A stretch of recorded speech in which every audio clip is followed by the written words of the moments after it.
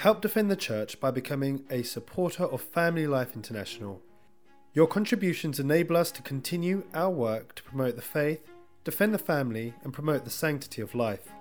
Make a real difference today. Go to www.familyandlife.org.uk/donate.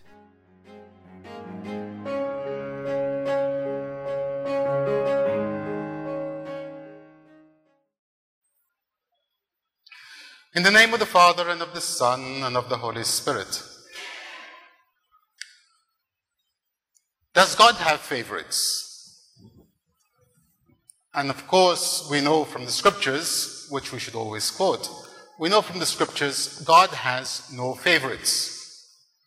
However, the scriptures also go on to say that anyone who is sincere in heart and sincerely seeks God is acceptable to Him.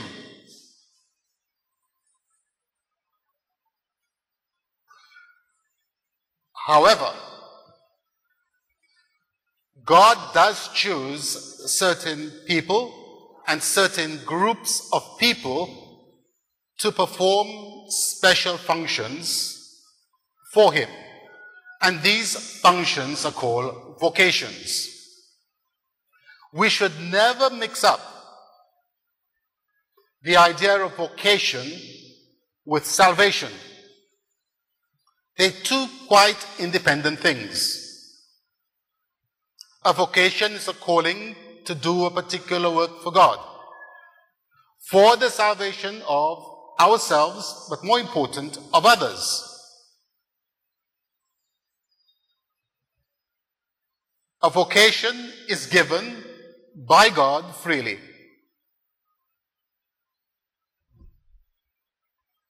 Being acceptable to God is essentially a disposition of the heart.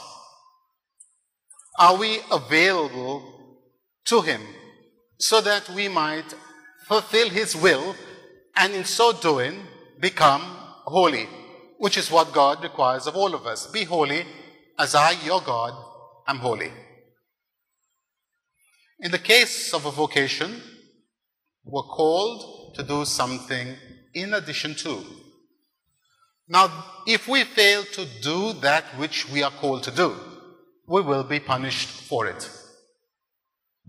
It's as simple as that. St. Paul himself says that much. If I do not preach as I've been commanded to preach, I will be punished. So we can say that the vocation, in fact, is a responsibility.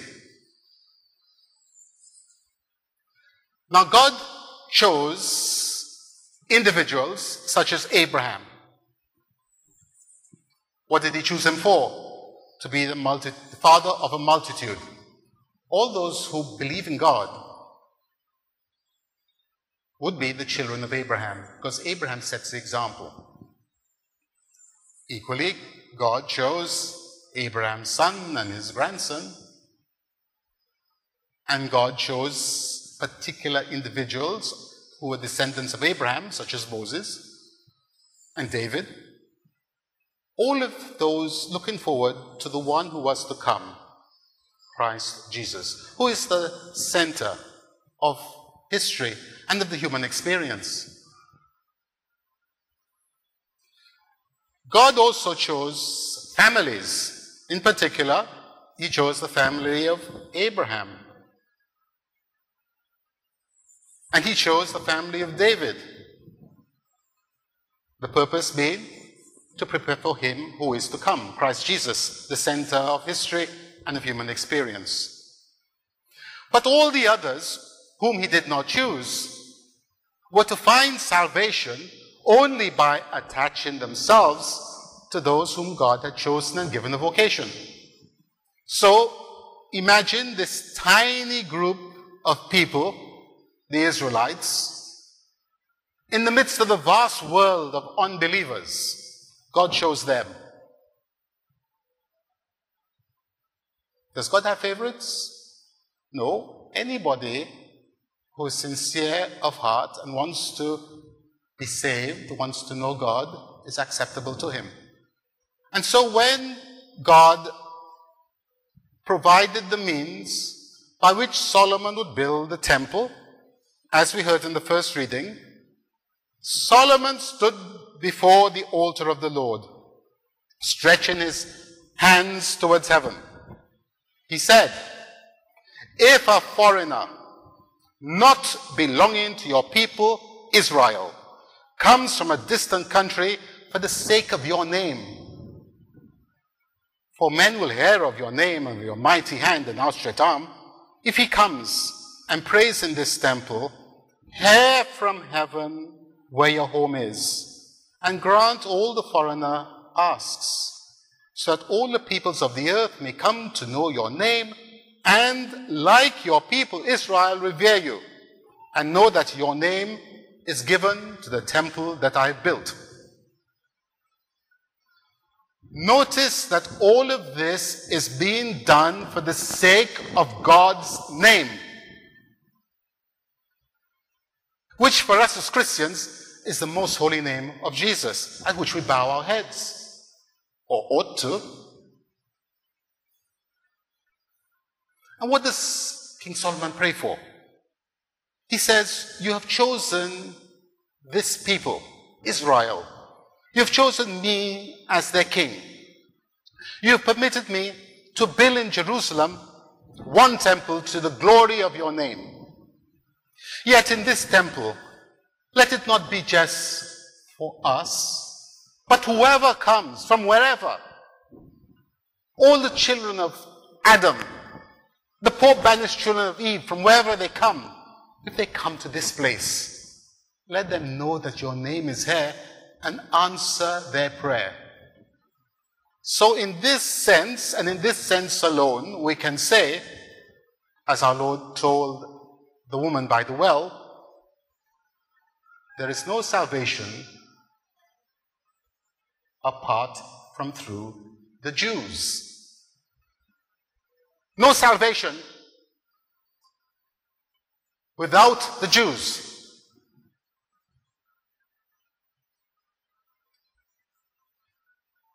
It doesn't seem so harsh then, does it? If we understand that God had chosen the Jews, the Israelites, so that they might be the means by which his salvation might go out throughout the world. Equally, there is no salvation outside the Catholic Church. This is defined dogma, by the way. Defined at 3 ecumenical councils. No salvation outside the Catholic Church. Defined dogmatically also by Pope Boniface VIII, the Council of Florence and the Council of Trent. How do we understand this? If anyone is saved, they are not saved because of the religion to which they belong. They're saved because God has placed the means of salvation in the Catholic Church. And like the foreigners who came to Jerusalem, though they were not Jews, God has granted them salvation through the Catholic Church and nowhere else. We as Catholics, we have done nothing to deserve it. God has chosen us. And if we don't fulfill our responsibility, we are going to be punished. As the Jews who did not fulfill their responsibilities were punished.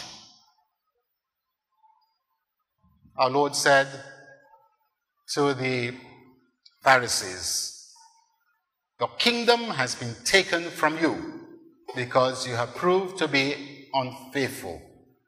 It said that in the parable. Remember the parable of the murdering husbandman.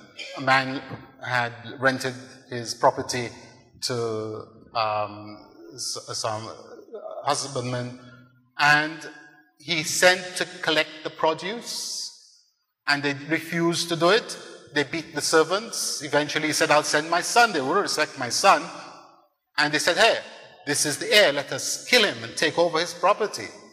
the Lord asked a question. What will the owner of the vineyard do? They said he would come and he would destroy their city. Very well, says the Lord. You have been found wanting. Your kingdom has been taken. And the hand that wrote that on the wall of Belshazzar's feast sealed the king's fate on that night. When the Israelites were preparing for the Passover, what commandments were they given? Stay inside. Do not even look outside. Don't look outside. While the angel of death passed over Egypt. Anyone who did look outside would perish. The same applies to us. If we are not concerned about the things of the Lord, we will perish.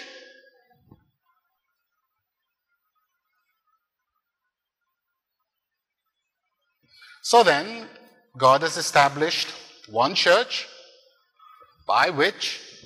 through which he offers salvation to all the nations. When our Lord ascended into heaven, he left the 12 behind, or the 11, and said to them, wait until the promise of the Father comes. And so in those 9 days, while the apostles were waiting, they replaced the one who had been chosen. He had a vocation. Judas was chosen, wasn't he? He was as chosen as Peter was chosen, and John and James, and Matthew, and Simon and Jude, all of them. They were all chosen. Judas was chosen, and God chooses persons who have the best disposition to do what is necessary in God's plan. He chooses the persons who are best suited to do what is necessary in God's plan. Now it is necessary that Christ die. And so the Lord looked around and says, who is most fit to do this work? Judas. Christ chose him as an apostle. But as scripture says, he knew what was in his heart. He knew there was lack of sincerity in his heart. And worse, he knew that money, that tainted thing, money was his primary love. St. John describes Judas as a thief. He had charge of the common purse and would help himself to the contributions. He was a thief. And so he could go to the priest and say, how much will you give me for him? He held Christ in such contempt. He didn't ask for a price. Whatever you give me, I will take. Utter contempt. Because money was his love. Money was his idol. Money was his God. Profit was his purpose.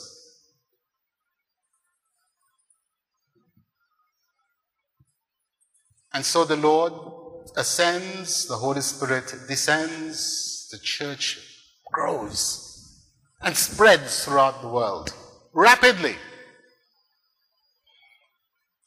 The church was persecuted. We should not be surprised. Those who follow God, those who sincerely love God, will be persecuted. No doubt about it. Scripture says so.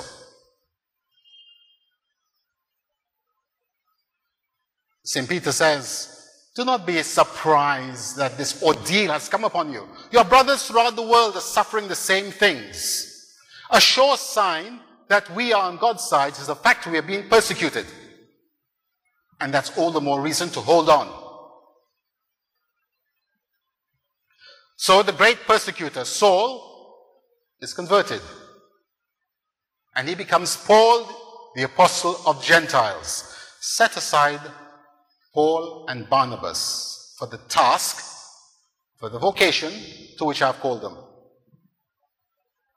And so Paul says, I worked harder than any of the others. And he goes through the world like a fire, preaching Christ with conviction and certainty.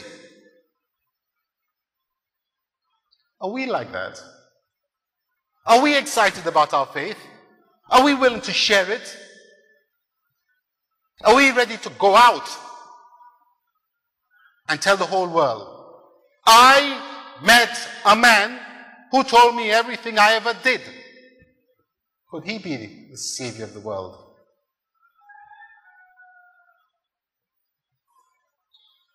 That's evangelization. So Paul converts many peoples, whole cities and regions, and he converted the Galatians. Now, the devil, as we all know, is a very cunning creature. He corrupts whatever is good. He defiles whatever is holy.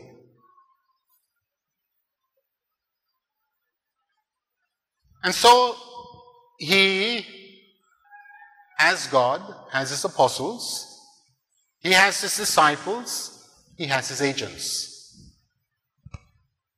And do not think that the apostles and the disciples and the agents of the devil walk around with horns. They do not. They're always the nicest of people, because they're always concerned about the other person. Did God really say you shouldn't eat any of the fruits of the trees in the garden? I'm concerned about you. God is hiding something from you. Eat it. God knows when you eat it, you'll be like him, knowing good and evil. God is selfish and mean. Or the devil will go to the other extreme and encourage us to abuse the scriptures. Throw yourself down. After all, it is written in the scriptures, the angels will take care of you lest you dash your foot against the stone. No, we have to be very careful. And so these false apostles insinuated, crept into Galatia after Paul had gone. When the shepherd turns away, then does the wolf come. But as long as the wolf sees the shepherd, he will not approach. And they began to malign Paul and say things about Paul and criticize Paul. After all, who is Paul? He wasn't one of the apostles. He didn't even know Jesus. On the contrary, he persecuted the church. And now he comes to you, Paul, and he says you don't have to observe the law. No, they said, you must be circumcised.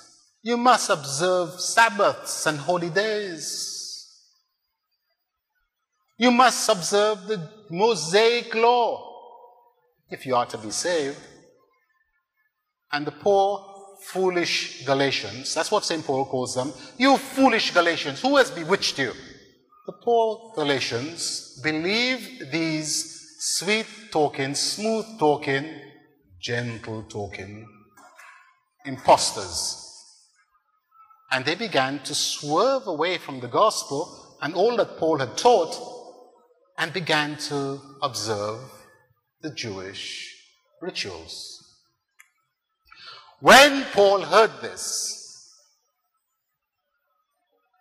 he was much vexed.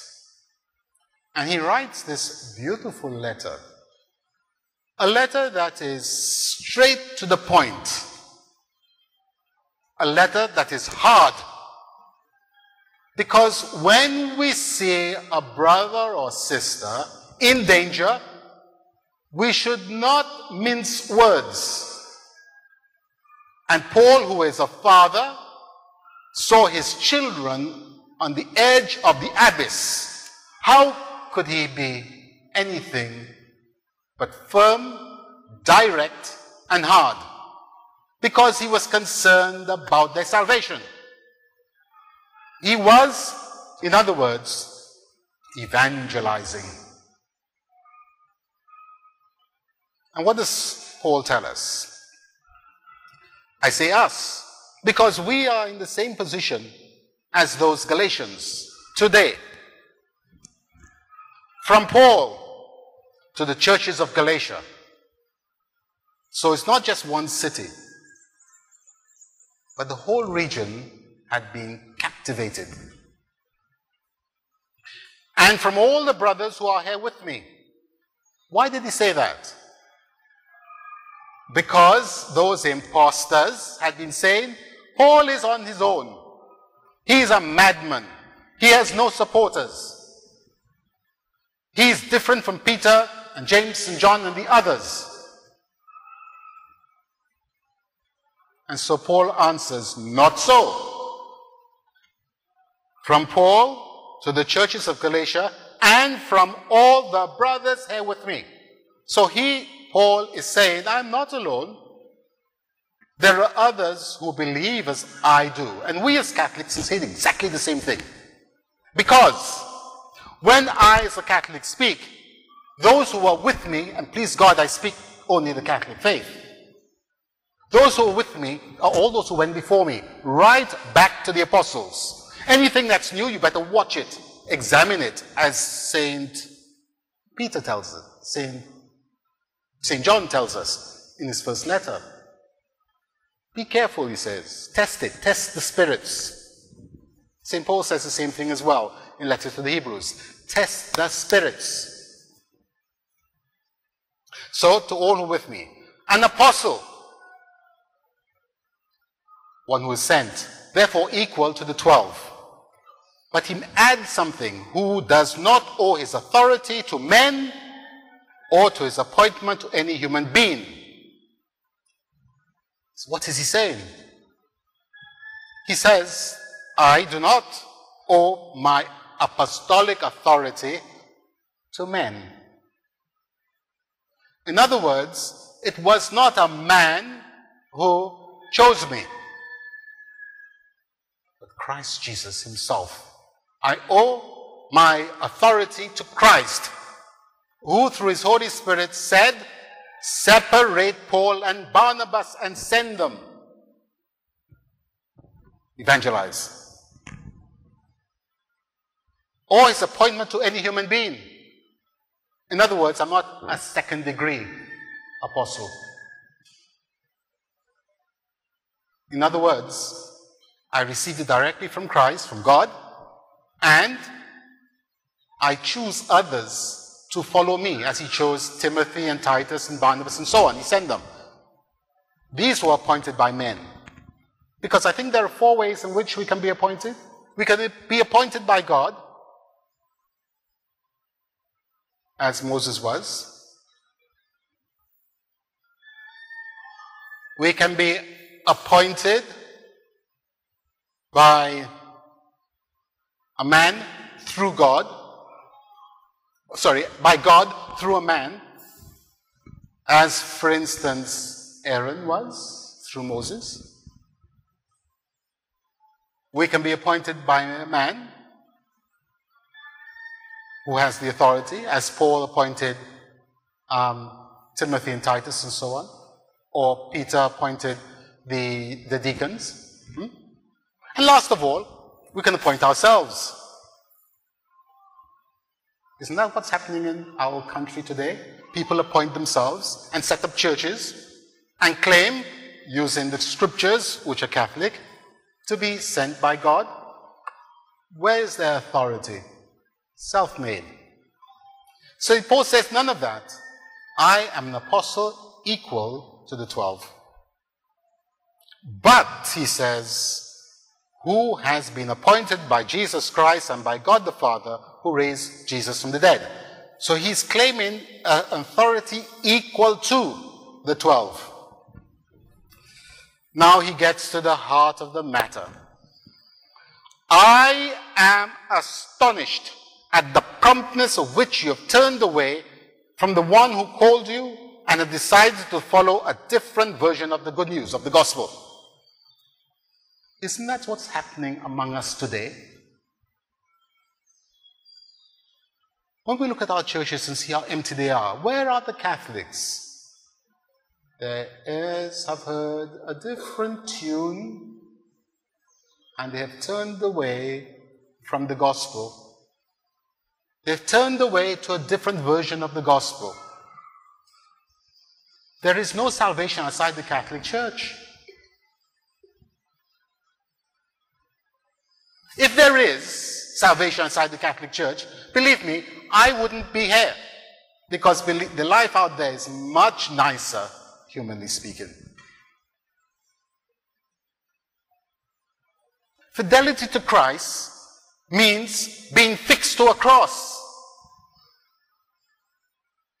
If you're not fixed to the cross, you have no guarantee you're following Christ. On the day of judgment, Christ will ask you, where are your wounds? Show me the wounds in your hands. Because a disciple is not greater than his master. And if the master has wounds, surely the disciple should have wounds as well. St. Paul says, how could you turn away so quickly? Not that there can be more than one good news. It is merely that some troublemakers among you want to change the good news of Christ. Those false apostles, those disciples of Satan, those imposters. They will not change it completely, but they will add bits or take out bits. And of course, once we add something or take away something, we've changed it, have we not? But let me warn you that if anyone preaches a version of the good news different from the one we have already preached to you, whether it be ourselves, if I myself do it, if I contradict myself when preaching the gospel, or even if an angel were to come down from heaven, let him be condemned, let him be accursed. That's what the apostle is saying. If I contradict myself when preaching Christ Jesus, don't believe me. We have to keep the gospel in its purity. Now, when we look around, and especially over the last week and weekend, we notice that there are some who observe the Sabbath, which is a Jewish observance. The same thing Paul is talking about here. He says, these Judaizers came telling you that you must observe the Sabbath, you must be circumcised, you must accept the whole of the Mosaic law, etc. These who believe that we must observe the Sabbath are misguided. They are outside the Church of Christ. They are not the Church Christ founded. They have no means of salvation, except inasmuch as individuals attach themselves to the Catholic Church, as these foreigners came into the Temple of Jerusalem. But what we have to admire about them is they believe, even though falsely, they believe what they say. They believe that it is a sin, a serious sin, to violate the Sabbath. And so, they will not buy, they will not sell, they wouldn't be nominated, they do nothing except worship God on the Sabbath. And we have to admire them for that. I do. I admire them for that. Because they live what they believe. What about us Catholics? Do we go shopping on Sundays where the shops are open? So do we believe that Sunday is our day of rest when we should dedicate it entirely to the Lord? Do we believe that? And if we had to do nominations on Sunday, how many people would object? When I was principal of St. Mary's, The ministry sports wanted to have the inter-school sports on a Sunday. And I said, we had this meeting of principals, I said, no. So we had a meeting with the ministry officials. And they were pressing the other principals. And I said, you can have your inter-school sports on Sunday. St. Mary's College will not participate. And so said St. Joseph's Conson. Mr. Farland was there. The two of us said we would not participate. Because we believe that Sunday is the day for the Lord. Not for sports, not for buying, not for selling. It's not a day for any activity except those that are directly related to God, to His worship, and in particular to family.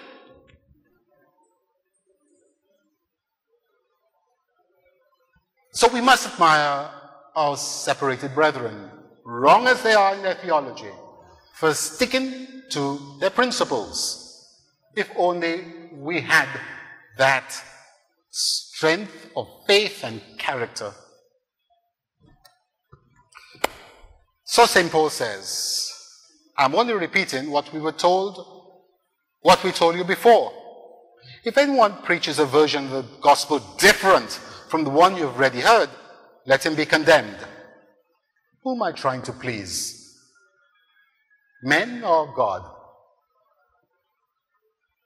If we try to please God, we will suffer,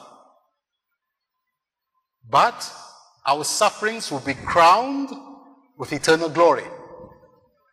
If we try to please men, we will please half of them and offend the other half, and our life will be miserable. And we will be punished at the end as well. Let us be single-minded in our service of God. We have the truth. We have the fullness of truth in our doctrines. Let us learn it, know it, preach it, and live it.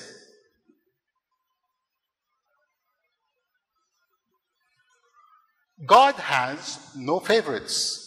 Everyone who with sincerity of heart approaches Him is welcomed. And so we heard our Lord come into Capernaum, and some Jews come from a centurion, a Roman soldier, on account of the servant who is sick. Now here is a centurion, an officer, and he is concerned about a servant. We know that in St. Matthew's Gospel, the centurion himself comes, but here St. Luke tells us that in fact the Jews went because they thought they had influence over the Lord. And they said to him, he deserves it, he's worthy, because he built us a synagogue.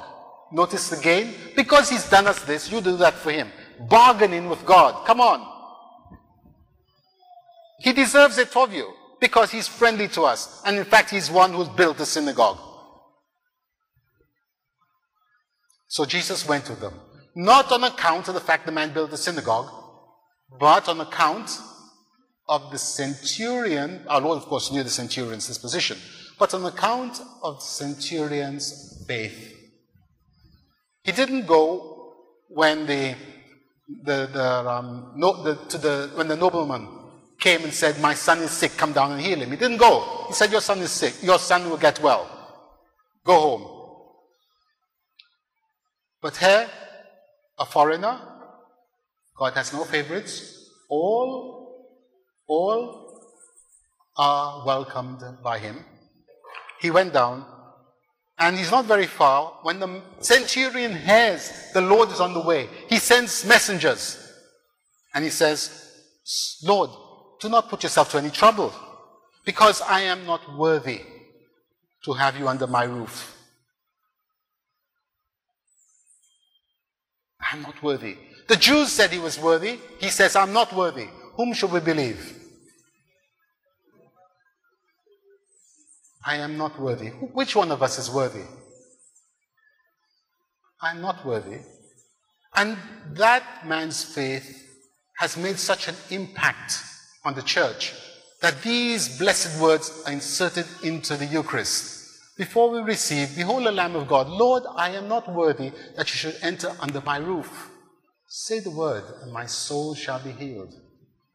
All the Lord has to do is speak, and it is. But he goes on more. He goes on to show he believed what the Jews themselves did not believe. He says, for I am under authority myself, and I have soldiers under me. He recognizes a hierarchy. I say to a soldier, go, he goes. Now come, he comes, they do what I tell them. You, Lord, is what the centurion is saying. You, Lord, speak, and all creation obeys. If you say to the sickness, go, it will go. If you say to health, come, it comes. Speak, and my servant will be healed. And the Lord marvels. Nowhere have I seen such faith as this. Nowhere in Israel. Can the Lord say that about us? Can he say that our faith is like that of the centurion, a foreigner?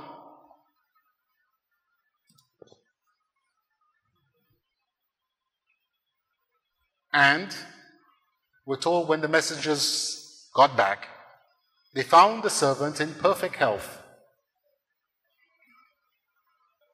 Because the Lord spoke and sickness obeyed. The Lord commanded and health returned. What does the Lord require of us today? Not this Sunday, but from this day onward. He wants from each and every one of us faith, like the faith of this centurion. He wants from us zeal, as the zeal of St. Paul. He wants from us devotion, like that of Solomon, so that we can hear his word, believe his word, live his word, and go out into the whole world preaching his word, so that others will hear. If a preacher doesn't go, how will they hear? Others will hear, and hearing they will believe, and believing they will come to the fullness of faith, which can only be found in the one ark of salvation, the Holy, Catholic, and Apostolic Church. We have an obligation, each and every one of us, an obligation given to us in baptism to evangelize, which means we must know our faith, believe our faith, live our faith, practice our faith, share our faith. If we don't do this, our faith will be taken from us.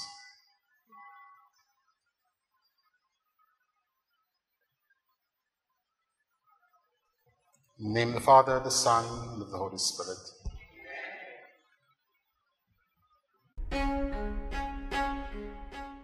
This MP3 recording has been made available by Family Life International.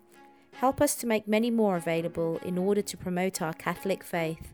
Go to www.familyandlife.org.uk and donate today.